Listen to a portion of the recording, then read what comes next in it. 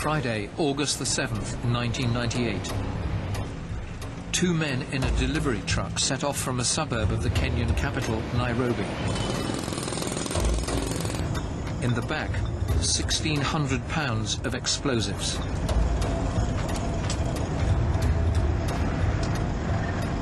"45 minutes later, the truck pulls up at the rear entrance of the United States Embassy.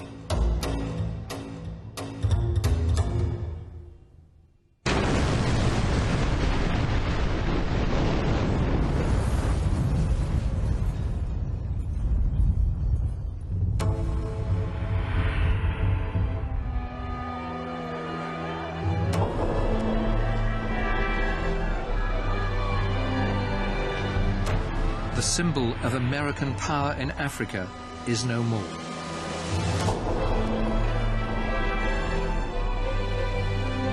Over 200 people were killed, thousands more injured.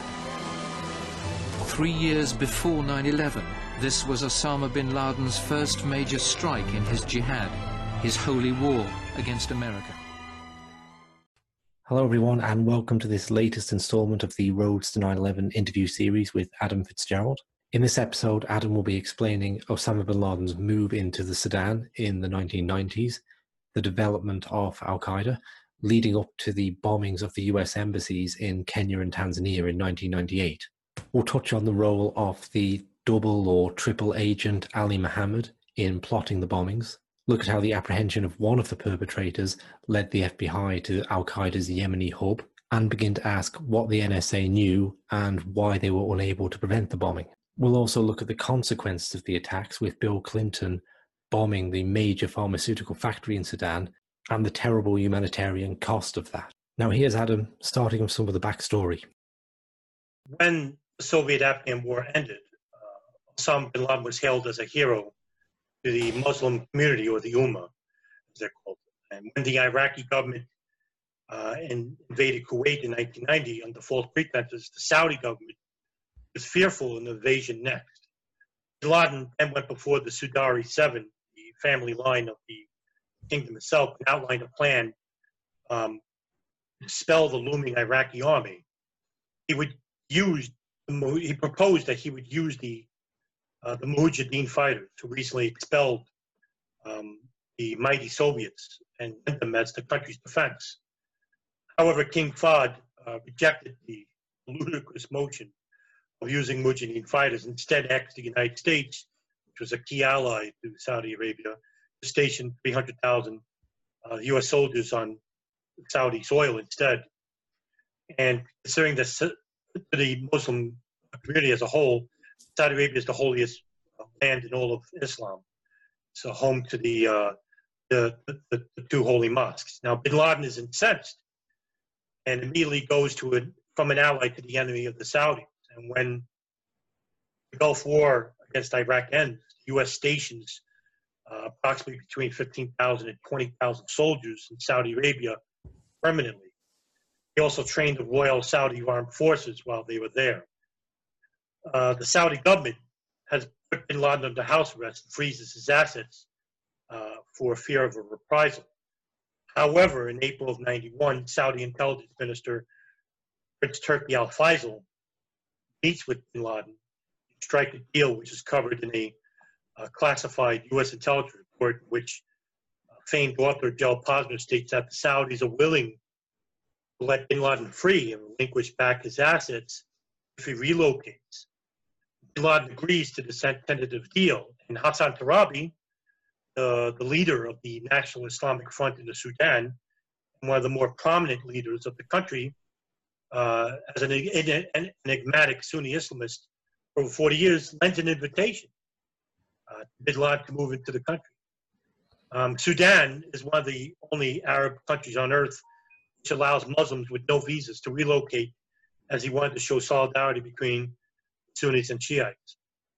Meanwhile, much of bin Laden's financial assets, which are located in the Bank of Credit and Commerce International, were lost due to the constant fraud and waste, which the bank closed its doors shortly after it come under investigation from Great Britain. Bin Laden and a small team of financial experts worked on a plan to replace the functions of the BCCI. And together they constructed a plan to open a new source of funding with the help of many international Arab businessmen, and including those of the drug trade, such as Obadiah Hekmatar and other Saudi oil magnates. This network would replace the BCCI bank and continue to become a network with help from external entities affiliated with Pakistan, Saudi mosques, and refugee centers worldwide, even inside the United States. It was here that Bin Laden began constructing roads, hospitals, and other invaluable social programs for the Sudanese. Meanwhile, Pakistan begins to expel the Mujahideen from the Peshawar border, and Bin Laden exports these Mujahideen to the Sudan for their travels. Sudan now becomes the hub of most al-Qaeda activities. By the end of '91, the CIA begins monitoring Bin Laden's house in Khartoum, Sudan. This is the first time the CIA begins hearing more about the Saudi financier, and by 1993, Mogadishu rebels were beginning to receive guerrilla-type training from senior Mujahideen Afghans who traveled with Bin Laden. Mogadishu Salafist clans began to cause civil strife and warring over territory, which was beginning to transpire within the numerous smaller cities. As the United Nations tried to intervene, they were noticeably outnumbered and outgunned, and humanitarian aid was being stolen by Mogadishu rebel forces. In July '93, the U.S. military special forces engaged in an operation to capture or kill a prominent clan leader named Muhammad Farah Adid, who was a clan of the biggest clan called the Habar Gadir. And Bin Laden had in the previous year, to the U.S. operation, began training rebels under the al-Qaeda and many smaller factions in Khartoum, in Somalia. Al-Qaeda's military chief, Mohammed Atef, and Ali Mohammed, who was part of the U.S. Special Forces and ally to Omar al-Rahman, began training thousands of men. Many of these Mujahideen have previous experience from the Soviet invasion into Afghanistan in 1979, and you had to use rocket-propelled grenade weapon to shoot down helicopters. Some were skilled and knew how to knock down the helicopters by shooting at the propeller of these Black Hawk helicopters. I'll just pause you for 1 second, Adam, to make the point of Ali Mohammed, when you mentioned Omar Abdul Rahman. Just to link back, that's the blind sheikh who was centrally involved in the 1993 World Trade Center bombing. And we have mentioned Ali Mohammed before as having involvement in training the assassins of Maya Kahani when we talked about those leaders. I'm just linking that in. And I know you're going to talk a bit more about Ali Mohammed, and we'll be mentioning him a lot more in the next video. But just to link into how we've mentioned him before. So sorry to... That's correct. That's correct. And actually also, too, when they raided El Said Nosair's home, they found manuals, army training manuals and blueprints, which were linked back to Ali Mohammed because he was actually in the Green Berets and the Special Forces inside the United States. There was also documents relating back to his army base in Greensboro, North Carolina. We'll talk about more of him in a separate issue. Bin Laden would later reiterate the role of al-Qaeda in his network during the Battle of Mogadishu to CNN's Peter Bergen in 1997, later on. And the U.S. Special Forces pulled out of Mogadishu, defeated and wounded. And with 18 U.S. Special Forces killed, there were 73 wounded in the battles over the months in 1993. But this is important because Bin Laden actually realized that the U.S. military, Special Forces itself, could easily be dismayed and defeated while suffering major losses because the rebel losses were somewhere between 3,000 and 4,000 troops. But it was noted that the U.S. Special Forces could easily defeated, even under a slight attack. It was this defining moment that he began thinking of taking the fight to the United States itself, to the country itself. So by 1994, February of '94, Ali Mohammed begins training Bin Laden's personal bodyguard, as there was a previous attempt by Libyan militants who tried to assassinate Bin Laden and ended up killing 16 worshippers at a mosque that Bin Laden regularly attends. Also at the same time, Ali Muhammad sets up a meeting between bin Laden and Imad Mugmiyeh. A short history about him. Imad Mugmiyeh is the security chief for Hezbollah. They discuss upcoming operations in the future. Mugmiyeh, who, by the way, was affiliated with the hijacking of EWA Flight A47 and also of Air India Jet 1999, incidentally, where the passengers would be exchanged for one Omar Saeed Sheikh, who would be a pay courier later on to Muhammad Atta, who was part of 9/11.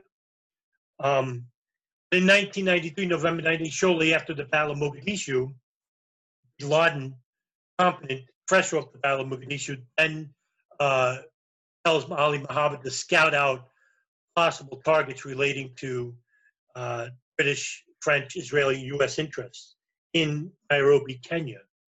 So Muhammad begins surveilling numerous buildings in Kenya and Tanzania, taking photographs of embassies, banks, other high-value targets. He then later comes back and he proceeds to show bin Laden 2 U.S. embassies in Dar es Salaam, Tanzania, and in Nairobi, Kenya. Meanwhile, U.S. intelligence services begin to monitor Ali Muhammad while in Khartoum. And in late 1994, FBI agents discovered that Ali Muhammad is temporarily living in an Al-Qaeda safe house in Nairobi and have his house in San Francisco at the same time monitored as well. In late 1995, Khalid Sheikh Mohammed, who was the nephew to Ramzi Youssef, involved with the 1993 World Trade Center bombing, visits bin Laden to he visits bin Laden to Sudan. So I'm just saying he's the uncle of... I'm sorry, yes, the uncle, yeah. thank you. Yeah, he's the uncle of Ramzi Youssef. This is the first time these two meet, and it's very important because this is the first time these two meet together. Also at that same year, bin Laden writes an open letter to King Fahd of Saudi Arabia and calls for a campaign of guerrilla attacks to drive out U.S. forces out of the kingdom.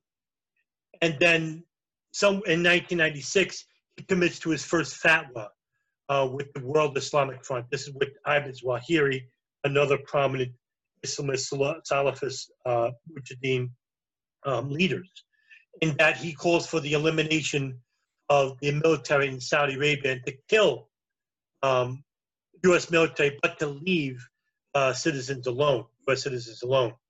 This would change, however, in the future. And in February of '98, bin Laden and the World Islamic Front hold a press conference and issues a fatwa titled the International Islamic Front for Jihad Against Jews and Crusaders. And sitting beside bin Laden is his closest ally, the Egyptian Islamic Jihad leader, Ayman Zawahiri, while the second in command of the Al-Qaeda military, Mohammed Atta, is sitting at his right. And the fatwa is to kill any and all Americans wherever you find them. And in May of '98, bin Laden holds another interview, this time with ABC's John Miller, where in the background of where bin Laden is sitting is a map and where it shows the cities where he's preparing an attack for Kenya and Tanzania. He later comes out and says that this is the case. Meanwhile, in preparing for the U.S. Embassy's attack, Mohammed Odeh, a Saudi engineer, begins supervising the construction of 2 very large 2,000-pound devices. And the explosives themselves were packed into 20 specifically designed wooden crates that were sealed and then placed in the bed of the 2 trucks that are going to be used. It took months to prepare the devices and construct them properly. And they didn't want a repeat of the '93 World Trade Center bombing. The bombs weren't built big enough. These bombs were a little bit bigger. Meanwhile, an Egyptian named Mustafa Mahmoud said that a driver named Ahmed would he would go into the CIA station, employees in Nairobi, and tell them of the impending attack in Nairobi and Kenya. He knows about the intimate details of the plot because he was part of the team. Now he mentions this. He mentions intricate details that only that insiders would know, and he would inform them about the plot. But the CIA dismisses him as having fabricated the plot and has Ahmed deported back to Egypt. Now this would lend credence that There was conspiracies that the FBI or the CIA knew about the attacks and alluded to them. But there's not much in the way of factual information relating to that. But that was the closest that would come. And that it would later come out to be true, that Mustafa Mahmoud was part of the operation, but that he went into the CIA Egyptian embassy. But the CIA actually dismisses his information. Now, of course, this would lead to speculation that the CIA wanted this attack to happen. But that, like I said, I don't really like speculation, so I'm going to leave it at that, if you don't mind. Meanwhile, Ali Muhammad would meet with FBI agents in the United States and tell them of his background with bin Laden and Omar Abdel-Rahman, and even hints about an upcoming plot in North Africa. But Jack Clooney, who had dinner with him, he's head of the I-49 squad tracking Al-Qaeda while he's interviewing, but no action is taken against Ali Muhammad. He doesn't arrest him or anything because he's actually a triple agent at this point. He's an agent for the FBI, he's an agent for the CIA, he's also an agent for the Islamic Jihad, and Omar Abdel-Rahman. On August 7, 1998, between the time of 10:30 and 10:40 a.m., the martyrdom operatives driving these two trucks, which had the bombs placed in the back of the vehicles, parked outside the embassies in Dar es Salaam, Tanzania, and Nairobi, Kenya. And they simultaneously detonate. And approximately 213 people are killed in the Nairobi plant with 4,000 wounded. In the Dar es Salaam operation, 11 were killed and 85 were wounded. The driver of the truck used in Nairobi, only known as his name is Azam, had stopped at the guard gate while Mohammed Rashid Daoud al-Hawali, I won't say that again, was in the passenger seat of the truck, and he gets out. Meanwhile, the security guard, his name is Benson Wakuku. I'm butchering his name. Meanwhile, he's approaching the truck and was warned by Azam to open the gate immediately, sensing something was going to happen. Al-Hawali throws a stun grenade and he runs away from the truck. Later on, bin Laden will say that this was part of the operation, but he was going to use the gun that he leaves in the truck to shoot at the guard so he could kill them and he could drive further inside the compound. But he doesn't do that. He leaves the truck and leaves the gun behind. Sensing this, Azam then detonates the device. I thought it's interesting, or Wali, if I'm saying his name right, is just as an interesting aside, when I read about his reason for running away, okay, like the guess I would have made was that he got scared because the bomb was going to run off and he realized that he couldn't get the gates open. Right. His account apparently was that there's a fine line between being a martyr and committing suicide. And when he realized he'd left his gun and he played no further useful role in the operation, had he died, he wouldn't have died a martyr. He would have died as a suicide, which is a terrible sin, and he wouldn't have gone to heaven then. So he had to run away. I think that's just, it was for me an interesting insight into the fundamentalist mentality that's driving people. I agree with that whole lot because that's how I initially thought. However, in bin Laden, in the interview with John Miller, he states off camera that not John Miller. He states, Peter Bergen of CNN. He tells him that was going to be the case. That Al-Wali was supposed to survive the operation. What he was supposed to do was kill the guard at the gate so that he could drive further inside the compound, which would have probably caused a lot bigger. And meanwhile, the death total was high, but that would have been much higher because the bomb was so powerful. But Hawali was supposed to live. But while he had numerous injuries to his back and his arm because he runs away as the blast was occurring. He went to the hospital to tend to his wounds. The doctors were suspicious, and on August 12th, while he is arrested and immediately confesses his role to the bombing, and he cooperates openly with the FBI immediately. He didn't have to be tortured. He gives them a number he called previously before the bombing and after, and it belonged to a safe house in Yemen, which I will get into just a little bit. That's going to be very important, this number. Now, later on, while his lawyers would later claim in his defense that the reason for the bombing was the harsh economic sanctions against Iraq in the 1990s, much in the way of what bin Laden states in other interviews as well. Even play video clips of Madeleine Albright, who said that the deaths of 500,000 Iraqi children were worth it.